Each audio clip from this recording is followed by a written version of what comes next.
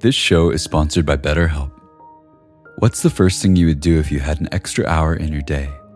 Would you meditate? Would you go for a run? Maybe you just like to rest for a while or take a nap. Therapy can help you find and prioritize what matters most so you can do more of it. It's a great way to increase self-awareness, develop coping skills, alter negative behaviors, and more. If you're thinking of starting therapy, give BetterHelp a try. It's entirely online and designed to be convenient, flexible, and suited to your schedule. Learn to make time for what makes you happy with BetterHelp. Visit betterhelp.com/insighthour today to get 10% off your first month. That's BetterHelp, HELP.com/insighthour. A new year is a new chance to focus on you. You're probably already picturing yourself struggling at the gym, but not all self-help has to mean suffering. Squeeze.com is making it easier than ever to elevate your wellness by delivering a juice cleanse right to your doorstep. It's the easiest juice cleanse you'll ever do that may aid in weight loss, eliminating bloating, clearing your skin, boosting your energy levels, improving sleep, and breaking bad eating habits. Meet all your health goals from the comfort of your home. Get free same-day local delivery or fast free delivery nationwide with code WONDERY today at squeezed.com.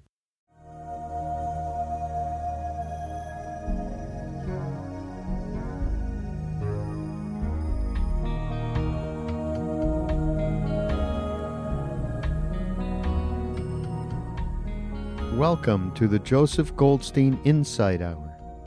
This podcast is an expression of our shared interest in self-discovery. Join Joseph as he shares his deep knowledge of the path of mindfulness. If you are interested in supporting this podcast, please go to BeHereNowNetwork.com/Joseph.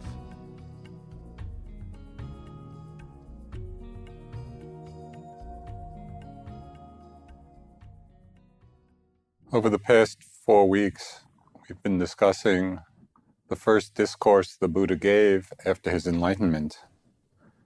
That is, turning the wheel of the Dharma in motion. And in this discourse, he laid out the great framework of his teachings which he gave over the next 45 years. And that is the great structure of the Four Noble Truths. So I'd like to continue the discussion with the Buddha's description of the fourth of these noble truths. And this is from the sutta, from the discourse.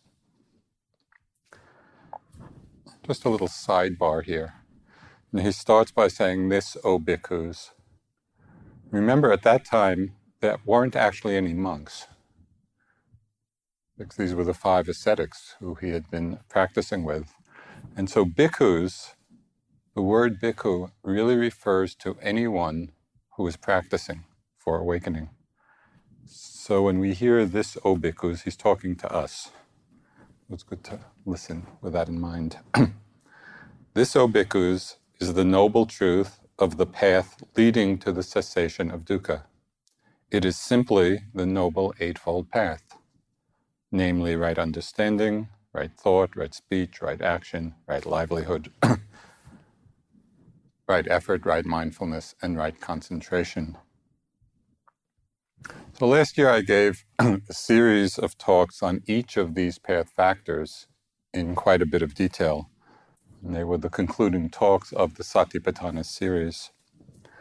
So tonight I'd like to offer a more generalized synthesis of the Eightfold Path, not going into each one specifically, but in general, how they function and how we can practice them, not only in our intensive meditation practice, but also in our daily lives. The transformative power of the Buddha's teachings is precisely the great clarity with which he laid out the path that we need to follow for awakening. Now, it's fine to have a notion of the goal of liberation, but the challenge is, how do we get there? How do we actually practice in a way that liberates the mind? And the greatness of these teachings is that the Buddha is so precise in his description of the path. The importance of this is highlighted in one very direct and pointed statement of the Buddha's. And this one, it really resonates. He says, when we practice, wisdom grows. And when we don't practice, it wanes. Well, this is something to take in. When we practice, wisdom grows. When we don't practice, it wanes. So wisdom is not something we acquire and then we have. Rather, it's a force in the mind that's very dynamic within us, and something we need to continually nurture and ripen in our lives. Otherwise, it simply becomes a memory of some past understanding, and we can easily fall back into our old habituated patterns. As the 16th Karmapa said, we have to do what we know. So we learn some things and then we have to do it. We have to continually put them into practice. So this is not an easy task. You're probably familiar with the example the Buddha gave. He talked of walking on this path to awakening as being more difficult than overcoming 1,000 warriors 1,000 different times, single-handedly. So just imagine, just picture the image. You're surrounded by 1,000 warriors, and somehow you manage to overcome them, and you have to do that 1,000 different times. So if you have some difficulties in your practice, it's not surprising. But as challenging as this is, the Fourth Noble Truth actually shows us the way. Okay, how can we accomplish such a daunting task? It's striking to me that in the words of the discourse, where the Buddha says, this is the path. It is simply right understanding, right thought, and so on.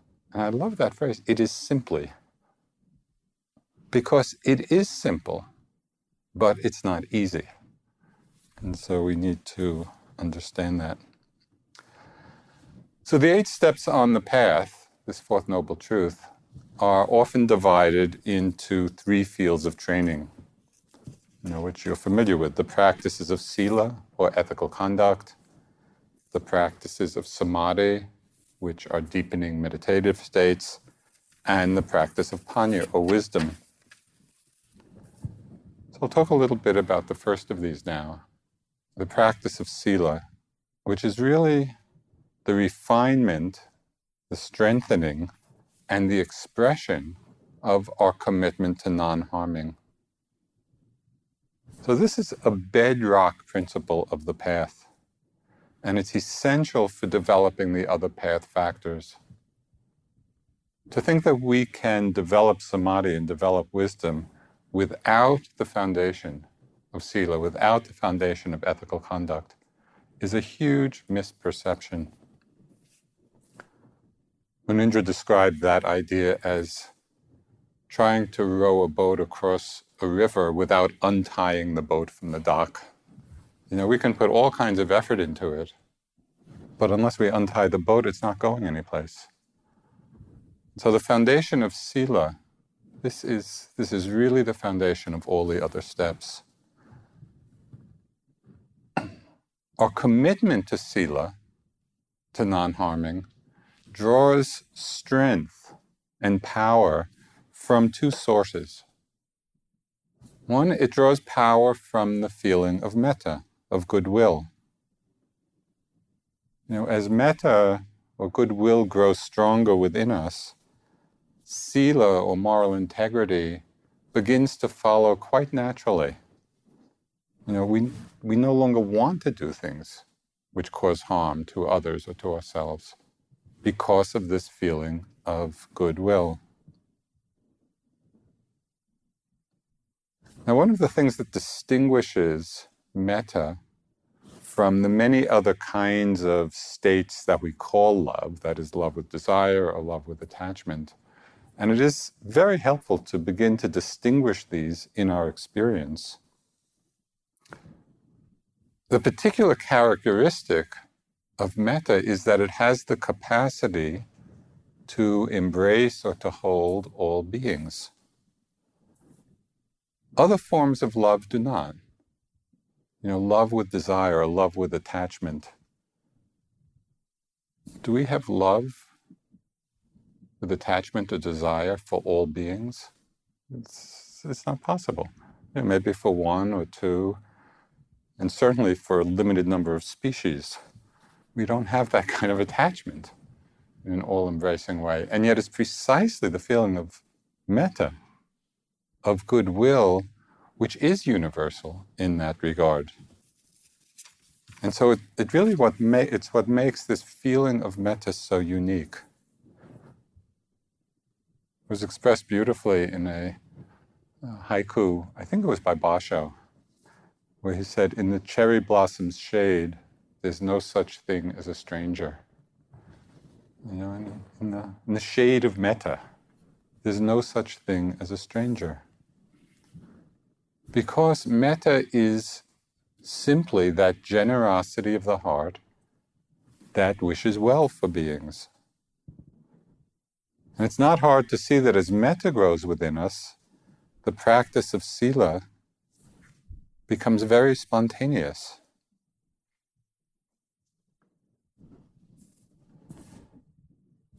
So that's one source of our commitment to non-harming. The second source of this commitment is our growing understanding of the law of karma, knowing deeply that all of our actions, of our body, actions of speech, actions of mind, that all of our actions have consequences.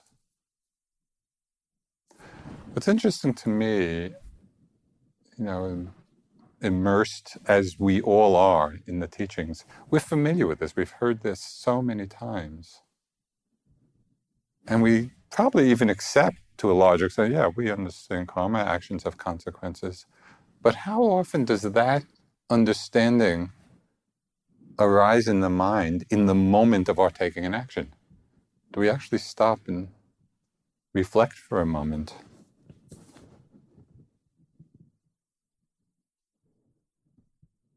So right here, with this understanding of the law of karma, which is part of the first step of the path, right understanding, we can see the integrative nature of this eightfold path.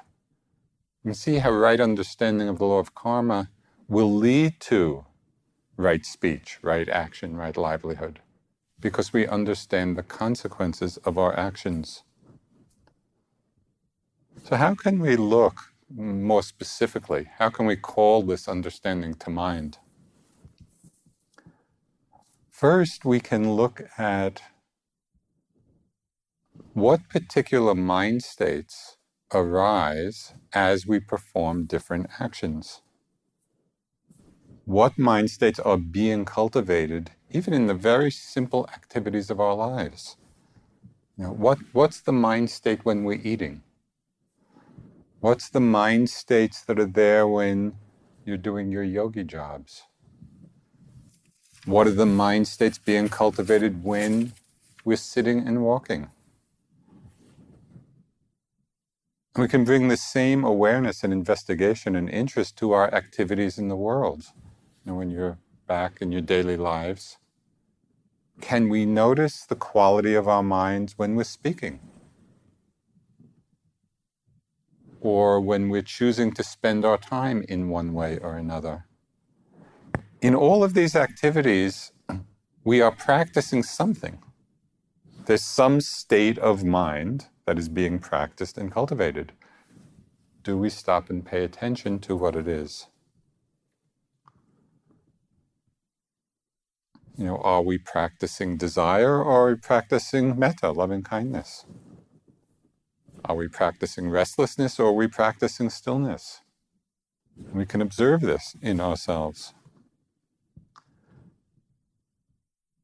So in following the Eightfold Path, there are some very simple and far-reaching practices that cultivate wholesome states of mind. So I'll just mention a few of them, but there are many. Right speech. In our daily lives, here it's not very much of a problem, but in our daily lives, we talk a lot. This is a major activity, a major use of our energy.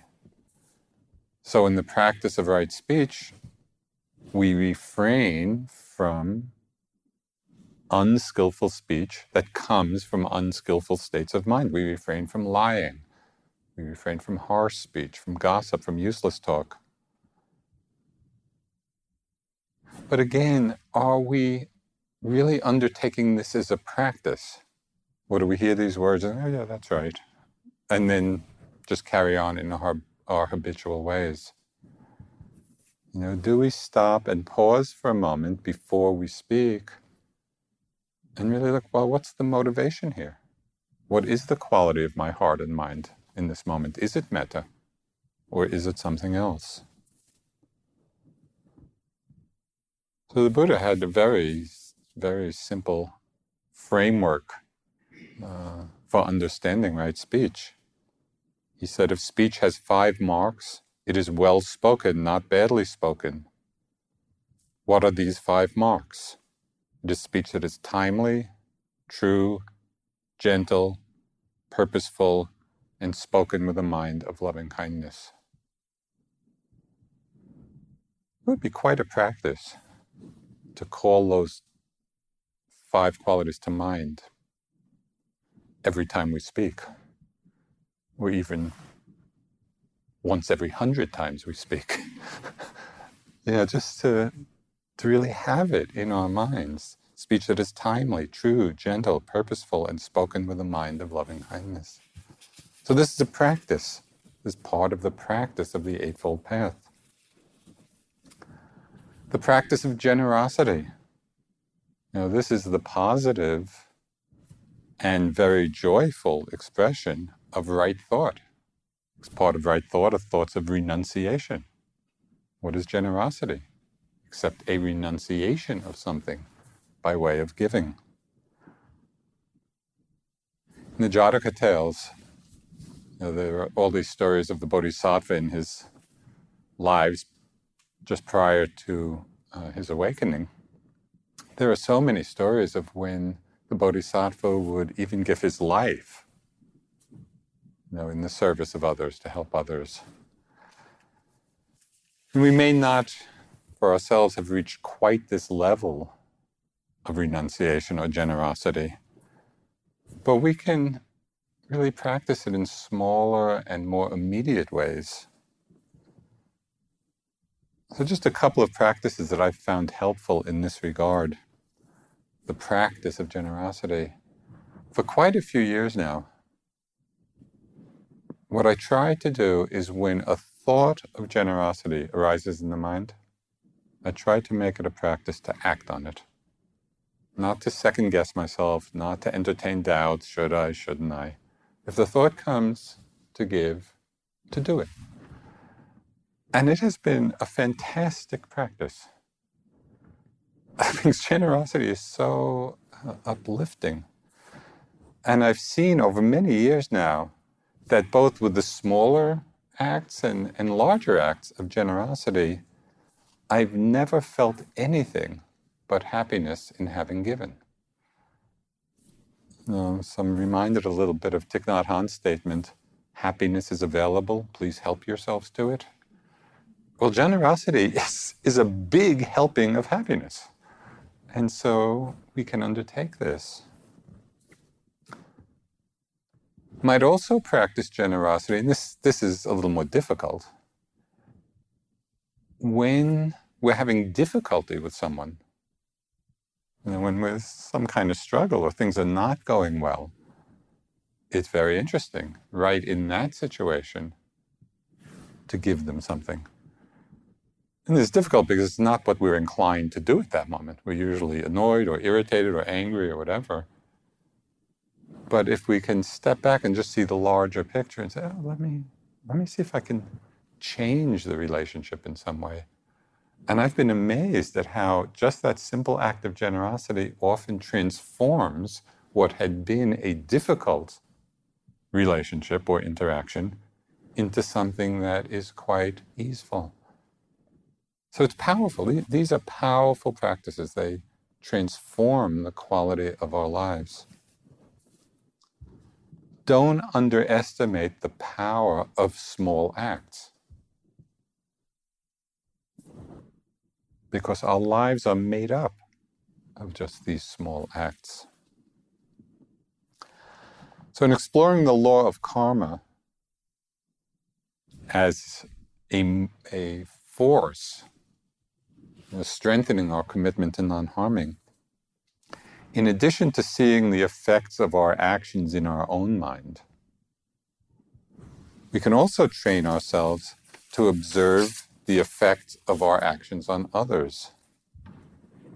So this requires a great attentiveness and honesty and clear seeing. Can we really notice carefully, well, what's the effect of my energy? What's the effect of my actions on the people around me?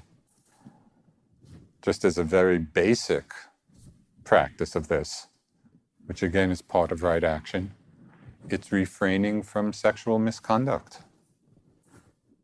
Those kinds of sexual activities that cause harm to ourselves or others. But as we know so well, sexual desire is such a powerful force. It's often in the throes of it. It's often when we feel most alive. And so this is a powerful force in people's lives. And it's very easy to rationalize unskillful behavior, in the throes of this great energy. And one of my all-time favorite examples of translation from one language to another happened when U Pandita was giving a talk about all this and going on and on about desire and sexual desire. He must have spoken for about 10 minutes or so. And the translator translated it in 4 words. So the translator said, "Lust cracks the brain." And it does. And we all know it does, because I'm sure everyone here has had experiences of that. So it takes care. We have to recognize, this is a powerful force. We need to be really mindful here. Are we using it? Are we employing it in a skillful way? So sometimes we harm others out of strong desire. Sometimes it's motivated by anger or resentment. Sometimes it's simply by not paying attention. So can we make it our practice to have our awareness include everyone around us, to really see how our energy, our actions are affecting others? Do we live from a place of inclusion or a place of separation? Now, one of the most beautiful examples of a being who lives from a place of inclusion is, of course, His Holiness the Dalai Lama, who just radiates and manifests this quality of loving care and compassion. So I want to read something. This was in a recent edition of the Shambhala Sun, and it was devoted a lot to the Dalai Lama. This was a piece written by Pico Air, who was a student and a friend of His Holiness, traveled around with him for many years. So this is him writing about the Dalai Lama. He said, "One of his greatest and most mysterious gifts is a kind of radar that alerts him to who in a crowded space is most in need of help.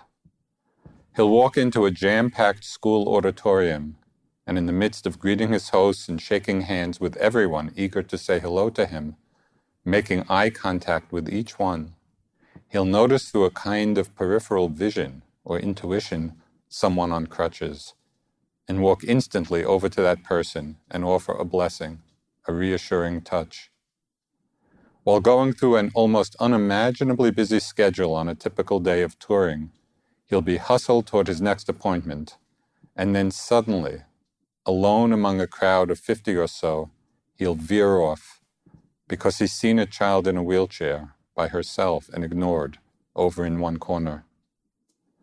Often he'll respond warmly to even the pushiest person trying to make contact with him on the street. And that is perhaps not only because he tries to live without aversion as well as without attachments, but because he sensed that that person is in need in some form, lonely or unsure of himself, and the pushiness is just an expression of deep pain. The article just goes on and on. But it's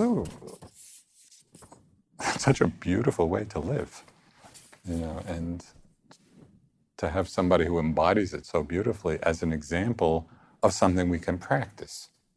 We may not be quite at the Dalai Lama's level of inclusivity, but can we hold it as a value? Can we see, yes, can I be in the world with that quality of sensitivity, to everyone around us?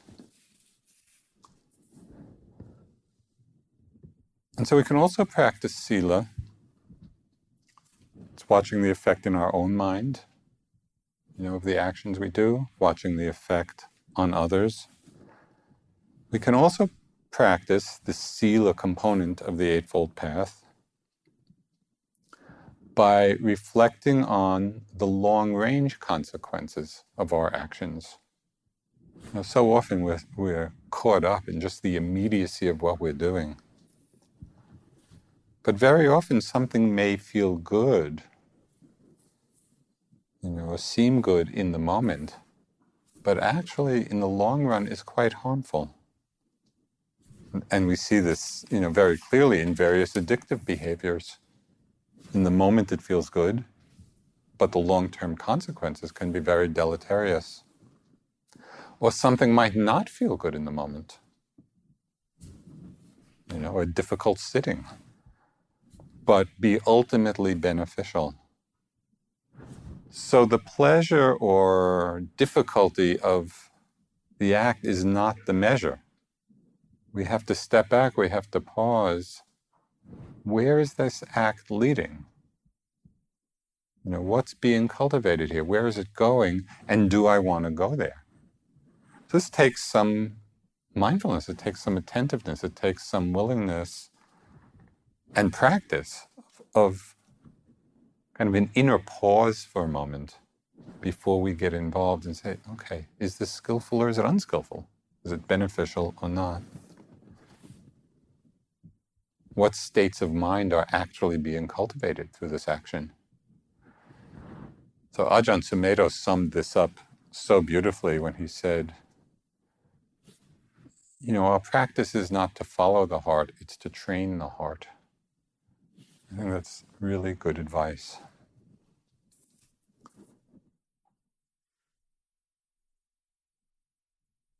So as we know, the practice of sila and these steps on the path, they bring a great beauty and happiness to our lives. It brings the peace of non-remorse. We're not continually reflecting on unskillful things that we've done. And very beautifully, it gives the gift of fearlessness and trust to everyone that's around us.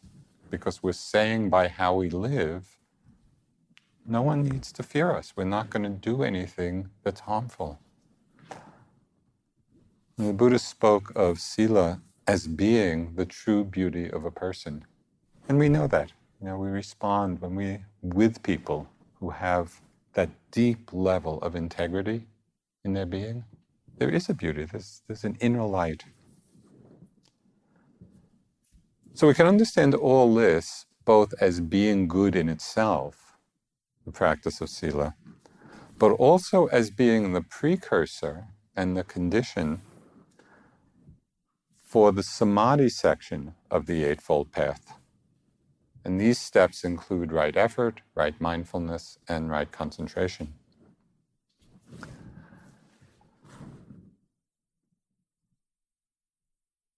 I think cultivating right effort is one of the most challenging aspects of the path.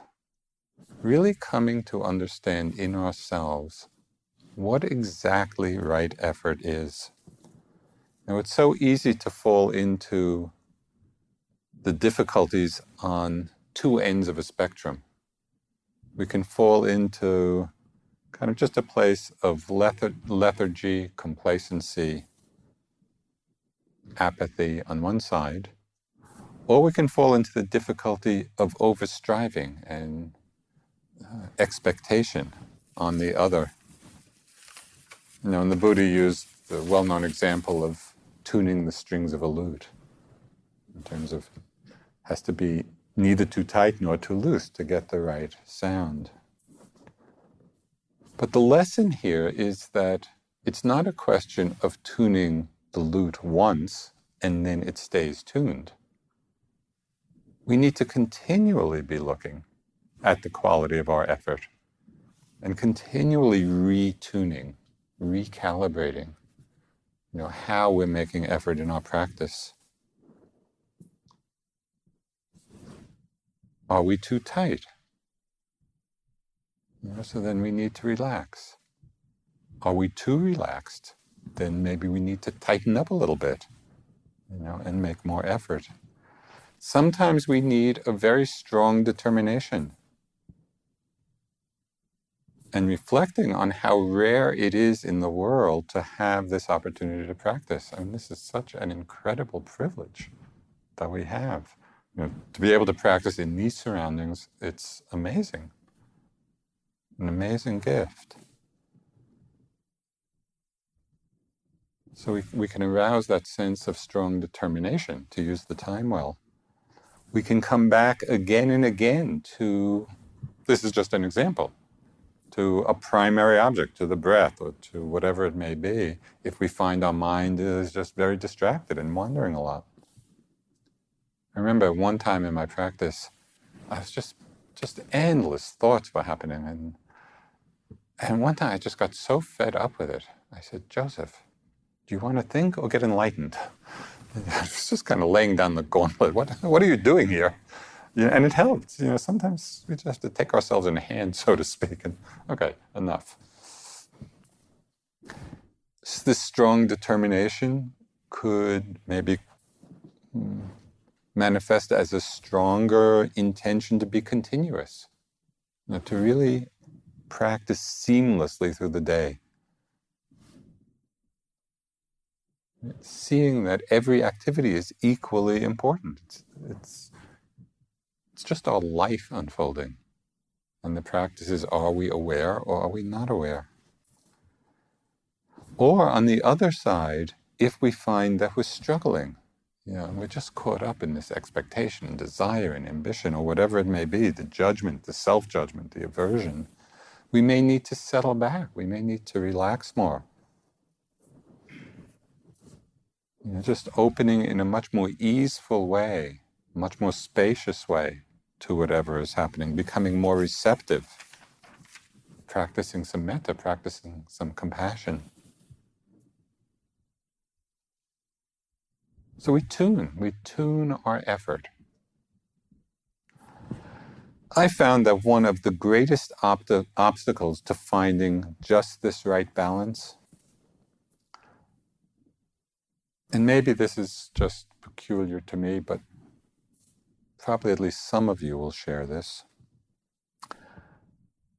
where I saw this great attachment to being comfortable. And this can really prevent us from extending ourselves, from playing at the edge of what we're willing to be with. And I saw how deep-rooted this attachment was. The night before I left to practice for the first time in Burma, and a lot of my friends had already gone, and they, had told me stories of what it was like.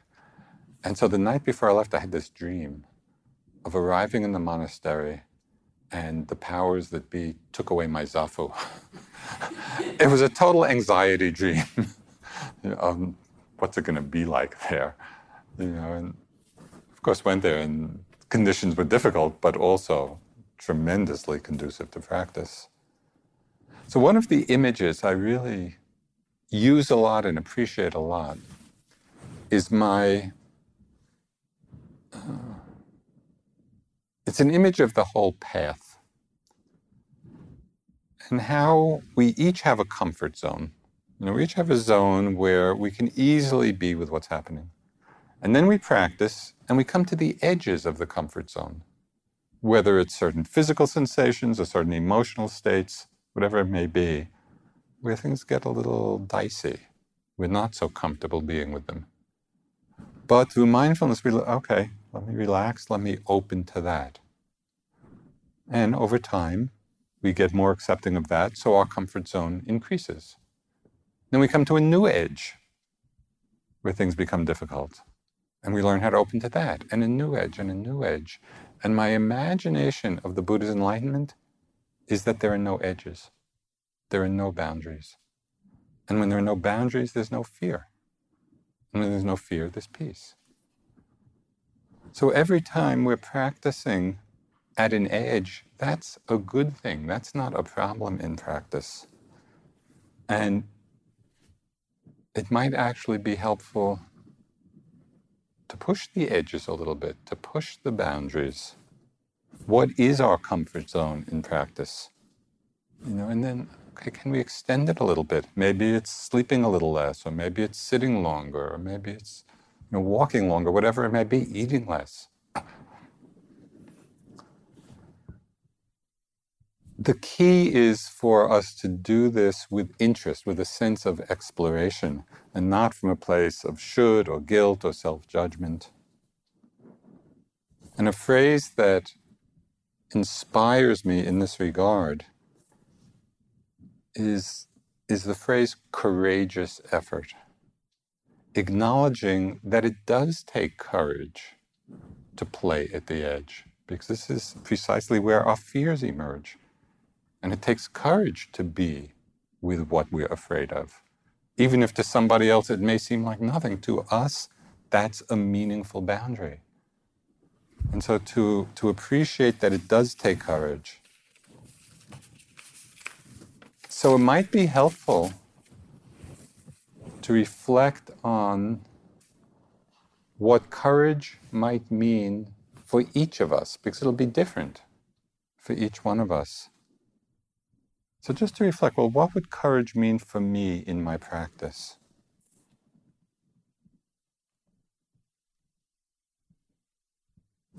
And then to extend ourselves a little bit, to explore that boundary. And to realize that sometimes we do have this quality of interest and willingness and investigation. It's like we want to do it because it inspires us. And at other times, we might not have the interest. We might not have the energy. So, Sayadaw U Tejaniya, he really had some very good advice about this. He said, avoiding difficult situations or running away from them does not usually take much skill or effort. But doing so prevents you from testing your own limits and from growing. The ability to face difficulties can be crucial for your growth. However, if you are faced with a situation in which the difficulties are simply overwhelming, you should step back for the time being and wait until you have built up enough strength to deal with them skillfully. So there's always the balance. And this is the art of right effort. Okay, can we play at the edge? Can we push our limits? When is the time to do that? When is it too much? When is it overwhelming? When do we need to step back? This is our practice. That's why it's called practice. We just play with this.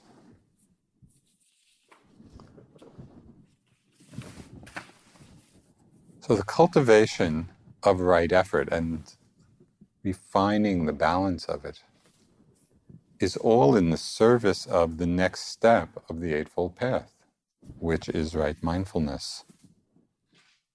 And as you know, this is the faculty of the strong observing power of the mind, and this is how it's described in the text, where we come face to face with experience. And I really like that image. It's just, okay, the objects are arising and mindfulness comes face to face with it. So we see it clearly. Mindfulness is the union of a vivid clarity where there's just this very clear seeing of what's arising with an open receptivity. So maybe an image, and don't hold this image too firmly, but just as an indication of this quality, it would be like a perfect mirror, that reflects everything perfectly, vividly, is receptively, because it's just its nature to reflect. So we can understand the development of mindfulness as a 3-step process. And it might be helpful to really understand each of these steps. So the first step in mindfulness is just to get a general impression of what it is that's going on. Maybe it's just a feeling of discomfort someplace in the body. Maybe it's a mood, a background mood. Maybe it's a strong emotion. So the first step is just that general impression, oh yeah, this is going on. The second step is an interesting one because it highlights the role that perception has in the development of mindfulness. And perception is the factor which recognizes specifically what the object is. Oh, this discomfort is tension, or this mood is calm, this emotion is anger. So that's perception which is recognizing it. So perception, by recognizing it and naming it, it's like it puts a frame around the experience. Just like we put a frame around a picture, and the frame helps focus our attention. The recognition of perception, the naming of what it is, whether with an actual mental note or not, it can be a silent recognition, but the actual recognition frames the experience for a deeper investigation. So that's the third step in the development of mindfulness. The first is just the general impression of what's arisen. The second is the recognition, the framing of it. And then the third is coming in closer to look at the details. Okay, what actually is going on? We might, in this more closer examination, we might see the changing momentary nature of the sensations in the body. Or we might see all the component parts of an emotion. What we call anger or happiness. We begin to see, there's sensations, and there are thoughts, and there are images, and there's a mental tone. So first the general impression, then the framing of recognition, and then the careful looking.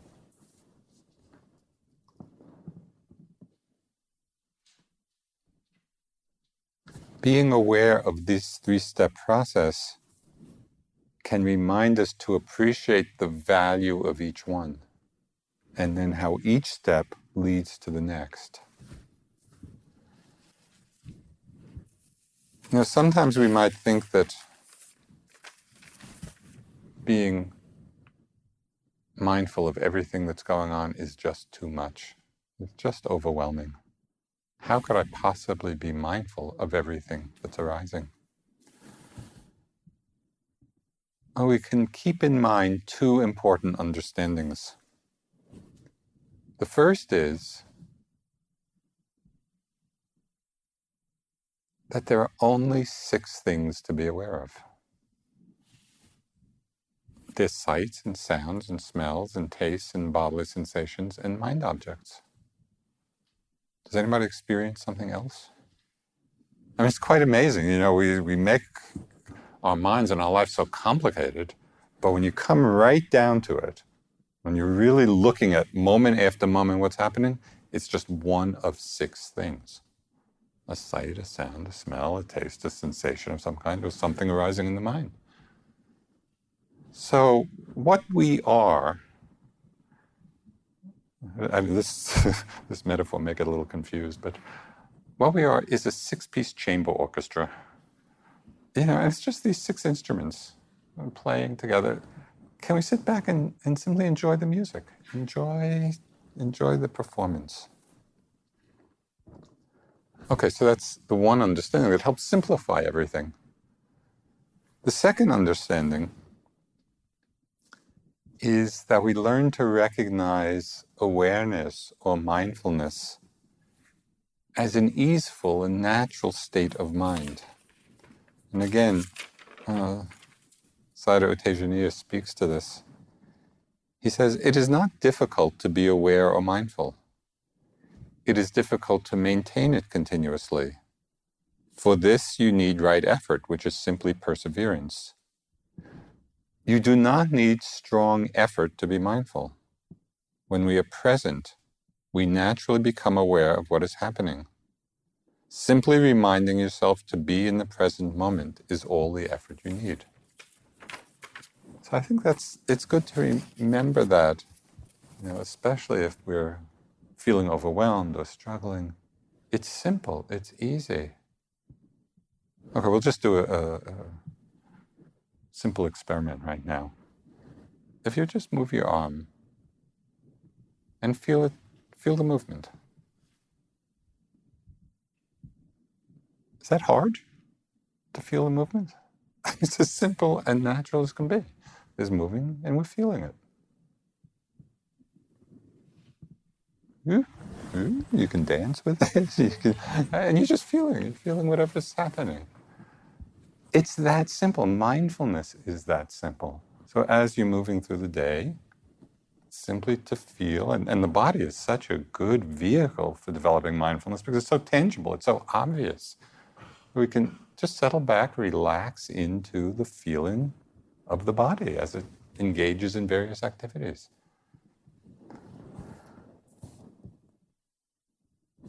Okay, so mindfulness has one other distinctive feature, which is often overlooked. And that is, it's mindfulness that discerns what is wholesome and what is unwholesome in our minds. So this is the more active, discerning aspect of sati, or mindfulness. And it obviously can only function when we do come face to face with the object, when we're right there. If we're distracted and we're not seeing clearly what's arising, then there'll be no possibility of discerning, is this skillful, is it unskillful? So mindfulness plays a very critical role in this essential discernment.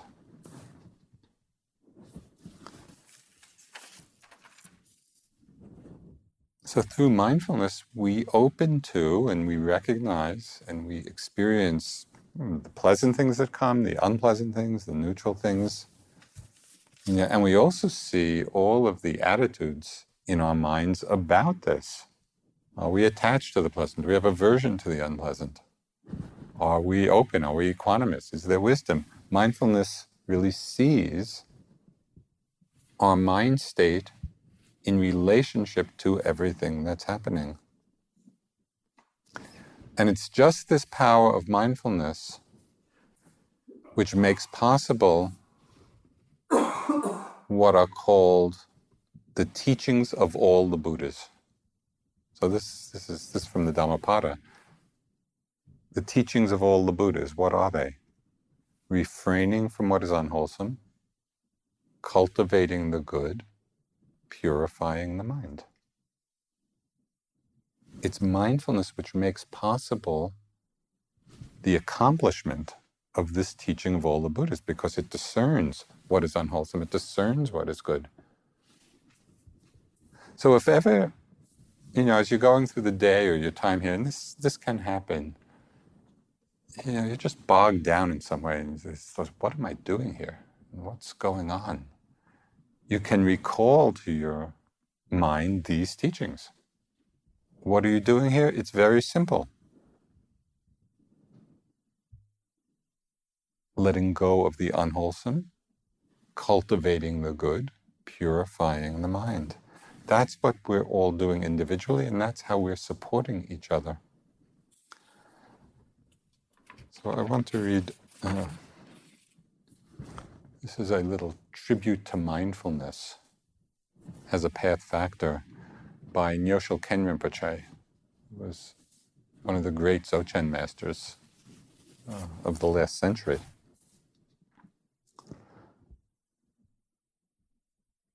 He wrote, "Mindfulness is the root of Dharma. Mindfulness is the body of practice. Mindfulness is the fortress of the mind. Mindfulness is the aid to the wisdom of innate wakefulness. Lack of mindfulness will allow the negative forces to overcome you. Without mindfulness, you will be swept away by laziness. Lack of mindfulness is the creator of evil deeds. Without mindfulness and presence of mind, nothing can be accomplished. Without mindfulness, you are a heartless zombie, a walking corpse. Dear Dharma friends, please be mindful. By the aspiration of the Buddhas and Bodhisattvas, may all Dharma friends attain stable mindfulness and ascend the throne of perfect awakening." And so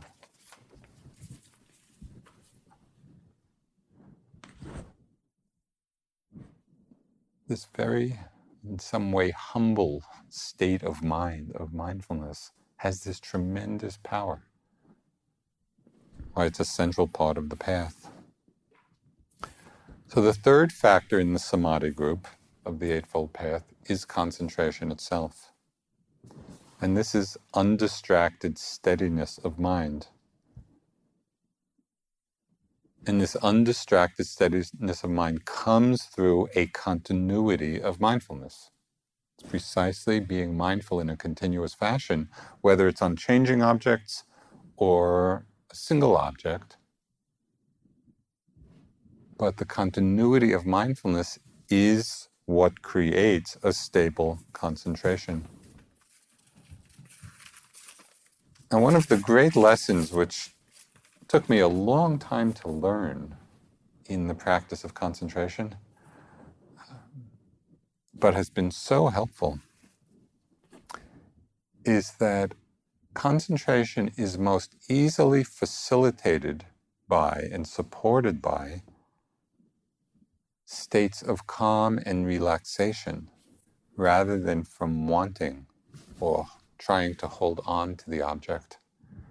You know, sometimes we think, in order to concentrate, I just have to hold on tight to the breath or whatever it is. And that actually is a hindrance to concentration. What we need to do is learn how to relax. It's more a question of letting go and being still in the letting go than holding on.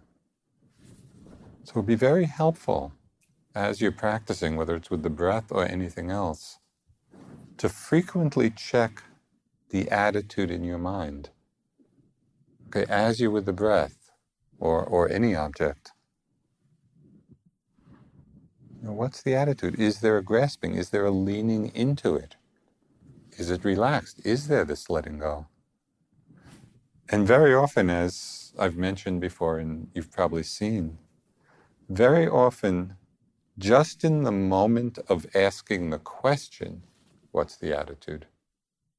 You don't even really need an answer. Just in the moment of asking the question, very often, what's the attitude? Just by asking the question, we often feel the mind letting go of perhaps an unnoticed identification, with some grasping or wanting or expectation. And we can feel that momentary relaxation.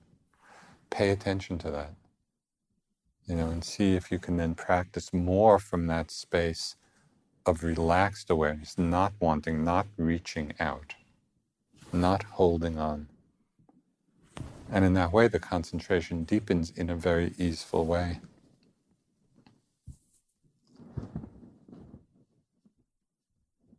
One other element of the practice of concentration, which I found really helpful, is at times to give more emphasis to the knowing aspect than to the object. Both are always present. There's always knowing an object, moment after moment. So it's a question of foreground, background. In any moment, which of those two aspects is in the foreground of our attention? And usually it's the object, because the object is more tangible. The breath, a sensation, even a thought or an emotion, more noticeable than the knowing, than the awareness. But in the development of concentration, I found that if it feels like there's some kind of struggle going on, or even in very subtle ways, it just feels a little tense or tight, shifting that foreground, background is very helpful, and dropping back into the knowing more, just into the awareness, letting go of so much attention on the object, and resting in the knowing, it helps to find that right balance and finding a place of ease. We begin to realize from that place of simply knowing, just the awareness, emphasizing that aspect as the breath is coming in and out, we realize that the breath doesn't need our help. It's happening all by itself. And we can trust that. The body knows how to breathe. And so we relax.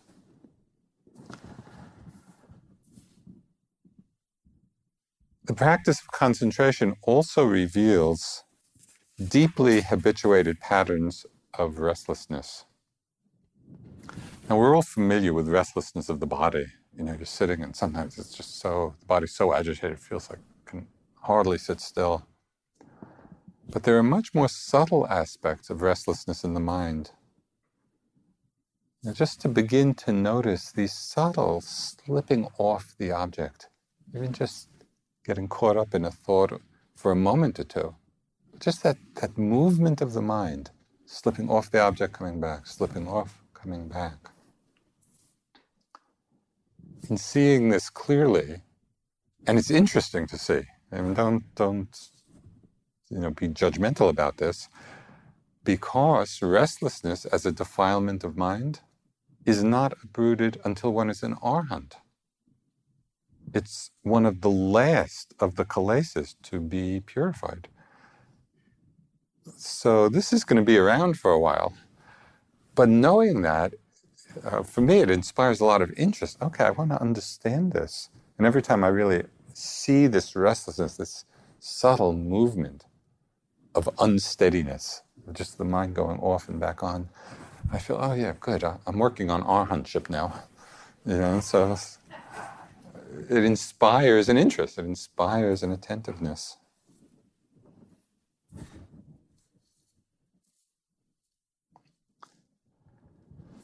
So when these three samadhi factors of the path are well developed, they become a powerful force of right effort, right mindfulness, right concentration. They become a powerful force for the arising and the strengthening of the wisdom section of the path, which is right understanding.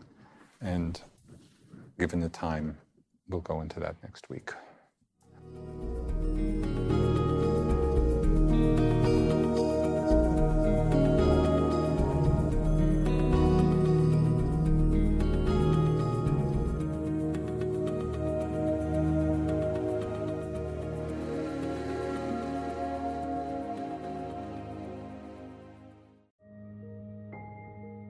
This show is sponsored by BetterHelp. What's the first thing you would do if you had an extra hour in your day? Would you meditate? Would you go for a run? Maybe you'd just like to rest for a while or take a nap. Therapy can help you find and prioritize what matters most so you can do more of it.